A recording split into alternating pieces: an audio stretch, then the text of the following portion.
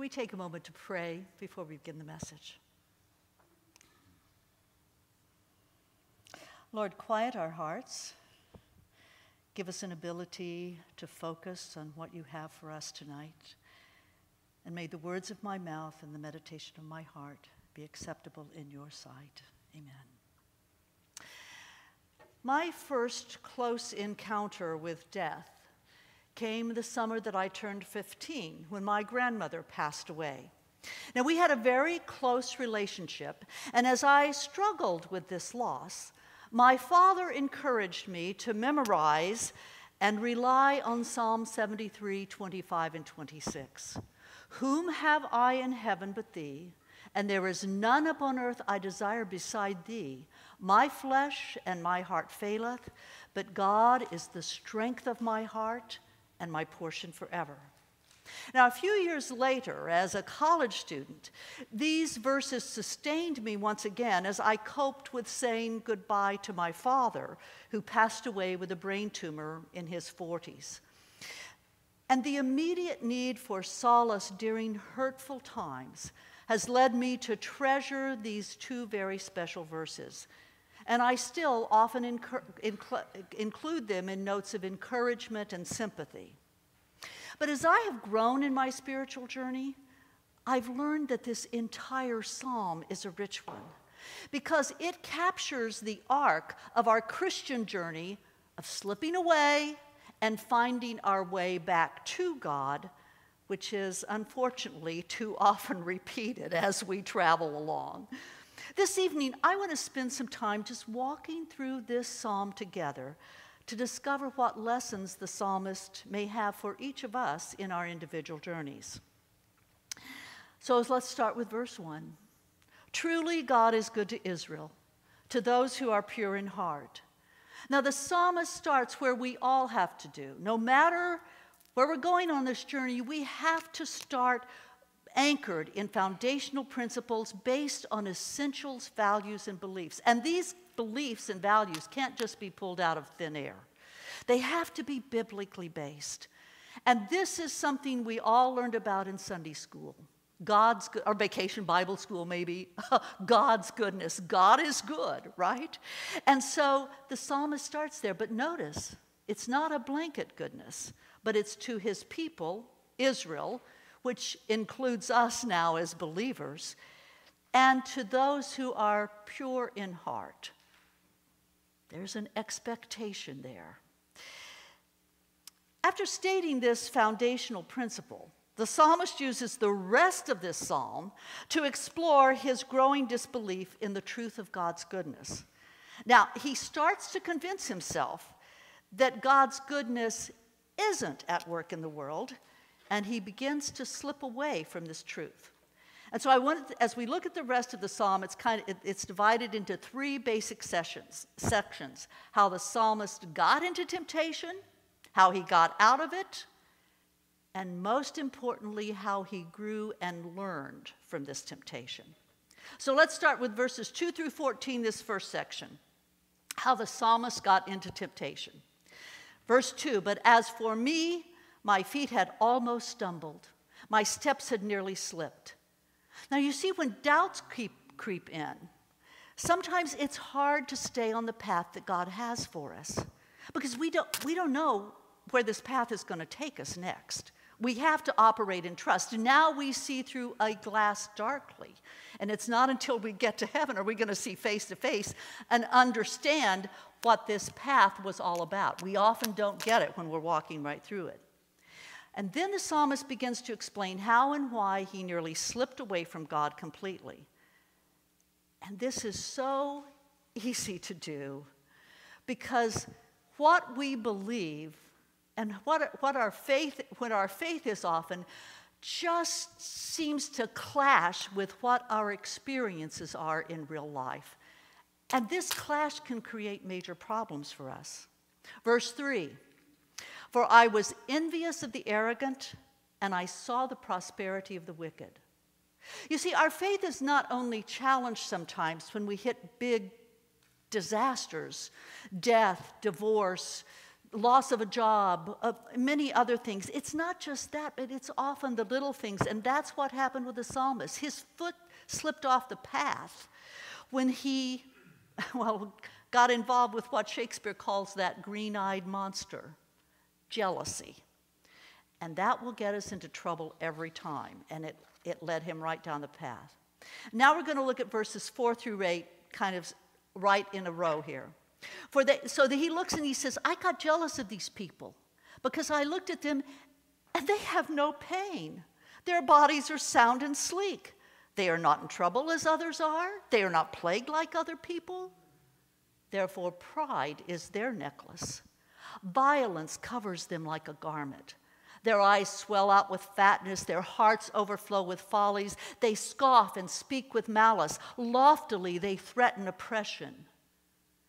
These are people who, no matter what they seem to do, they thrive. And we don't have to look very far, probably in our lives. We know people personally like this, and we certainly know a lot of public figures like this. And verse 8 just speaks to me because he's talking about bullies in our lives. And we all face bullies, and we get angry because they don't seem to get in trouble. And they just use their power in really detrimental ways. And that's what the psalmist is saying here. What's going on here? Number 9, they set their mouths against heaven, and their tongues range over the earth. This is back to their arrogance. You see, arrogance is a big theme through all of this. And what we have to be careful here is they set their mouths against heaven. This can speak to us as well, because sometimes we may not set our mouth against heaven, but we can act with a sense of self-sufficiency, a sense that, maybe we say we believe, but we're often acting as though there isn't a power beyond us, that we got it figured out. We can handle this.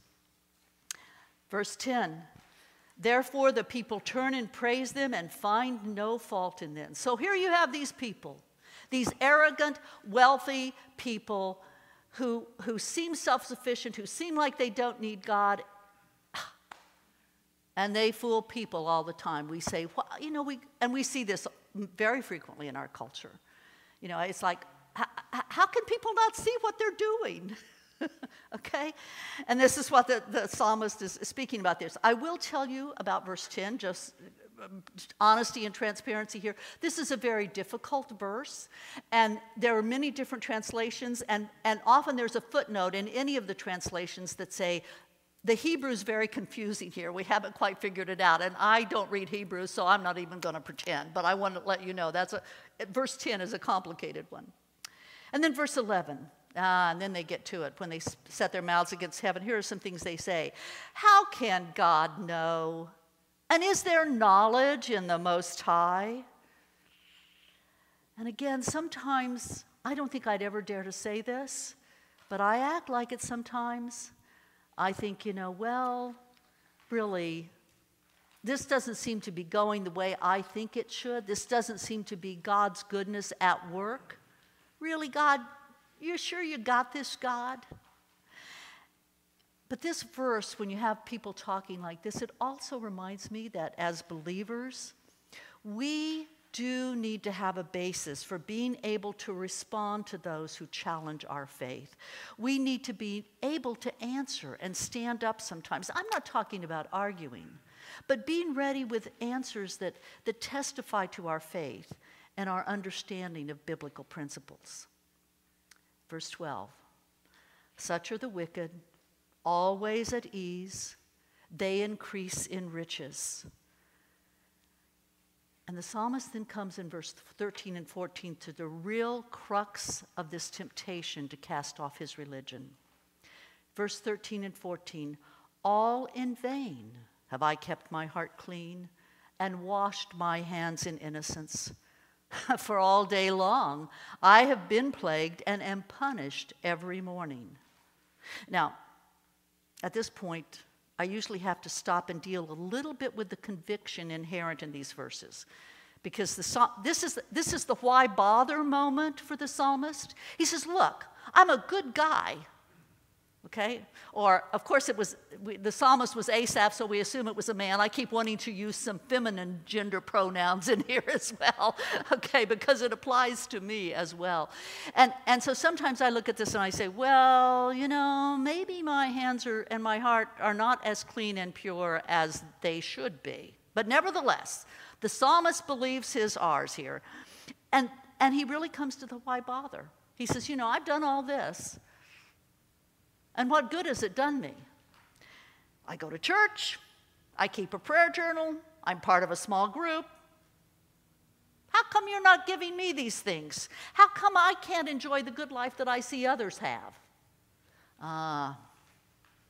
And we're really on a slippery slope here. Because you see, this isn't about a pure heart. And suddenly we've tried to make a relationship with God that's a quid pro quo. I do this for you, you should give me this. And boy, that's very far from the relationship that we need with our Savior, who gave his lifeblood for us and whose grace is given freely. Okay? And then we come to the second section. This section deals with how he got into the temptation. And verses 15 and 20, we see how he got himself out of this temptation. And note, as we go through these verses, that he did this by degrees and through some very important self-reflection. And also very importantly, right at the outset, he had enough wisdom to know to think long before he started speaking. Verse 15, if I had said, I will talk on in this way, I would have been untrue to the circle of your children. And this verse is such an important reminder to us that as Christians, as believers, we have a responsibility to set examples to others. We have a responsibility to think carefully before we speak. I often think doubts are fine. God can handle our doubts, but sometimes it's important, and this is what the psalmist does. He takes these doubts and these questions to God. He starts there first. Verse 16, but when I had thought how to understand this, it seemed to me a wearisome task. Sometimes sorting through our Christian journey and our Christian life and what's going on and trying to make sense of it, trying to seek God's justice and mercy in the midst of difficulties, it's not easy. It's sometimes hard work because we just often cannot make sense of the injustice of the world until we spend time alone with God. And that takes us to verse 17. Until I went into the sanctuary of God, then I perceived their end. Now, I think here the sanctuary does not necessarily mean the worship center on Sunday morning. Now, don't misunderstand me.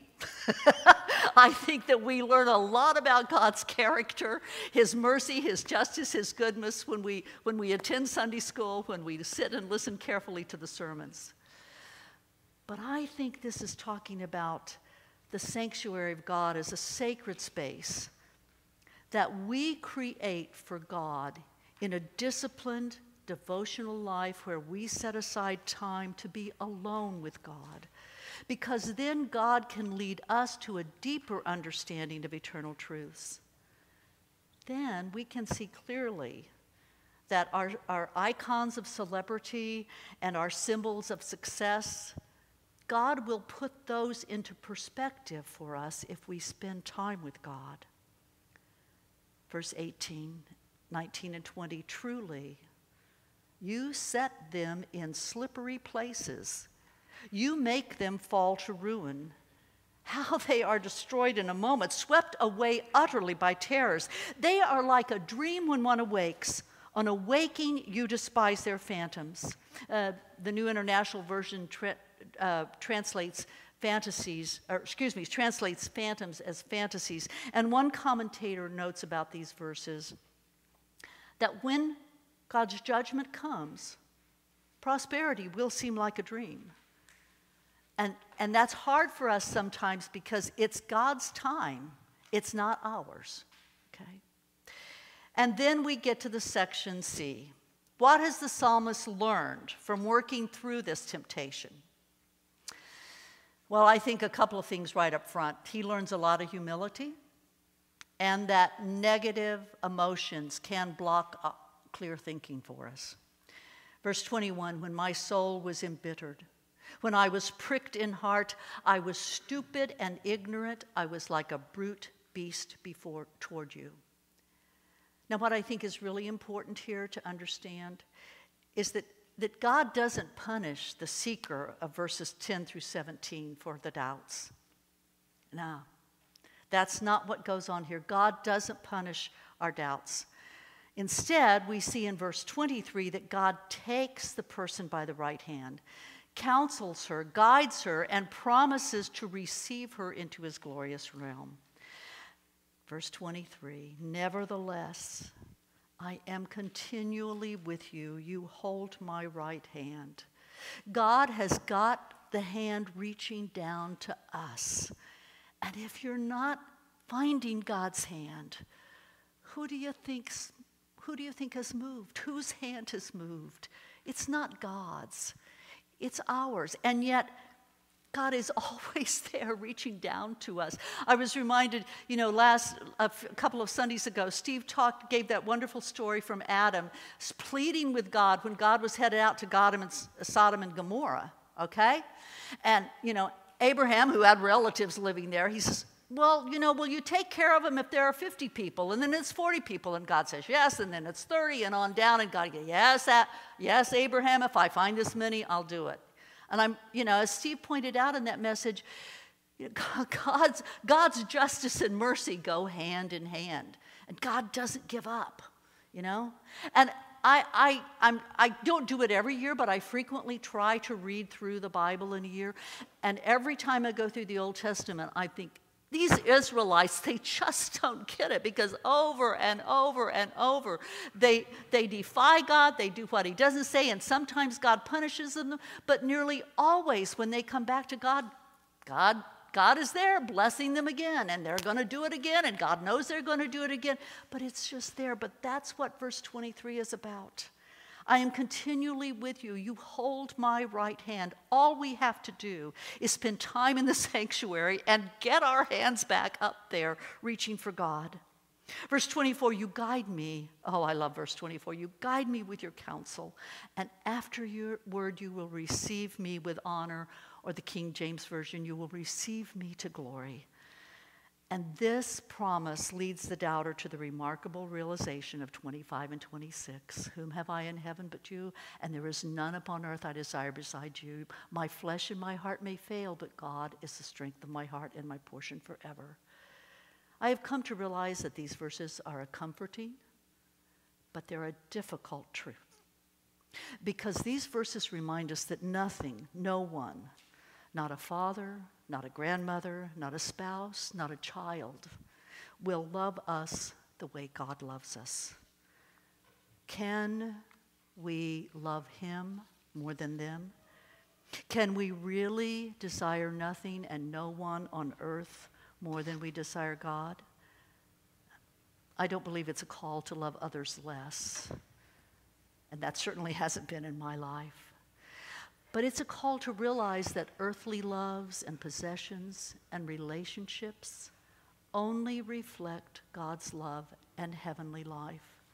These verses, 25 and 26, they call us back to God's perspective, which is, I don't think, ever a particularly easy one, but it is an eternal one, because this psalm assures us that doubts and misgivings are natural, and they will multiply when we spend more time buffeted by worldly ideas of success instead of time with God, reaching for God's hand to hold.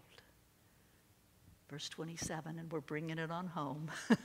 Indeed, those who are far from you will perish. You put an end to those who are false to you.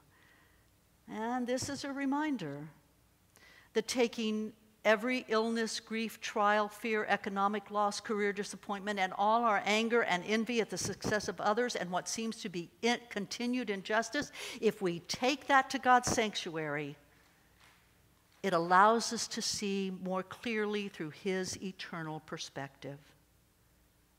Verse 28, but for me it is good to be near to God. I have made the Lord God my refuge to tell of all of your works. And this verse 28, this is where our hope lies. Not in the false dream of power or prestige or riches, but reaching for God's outstretched hand to hold on to. I kept thinking about ways to end this, and maybe I should just let verse 28 sit there. But when I think about this image of reaching for God's hand, I also thought of the words of the chorus of an old gospel song. Turn your eyes upon Jesus, look full in his wonderful face, for the things of earth will grow strangely dim in the light of his glory and grace. Sing that with me. Turn your eyes upon Jesus, look full in his wonderful face, and the things of earth will grow strangely dim in the light of his glory and grace.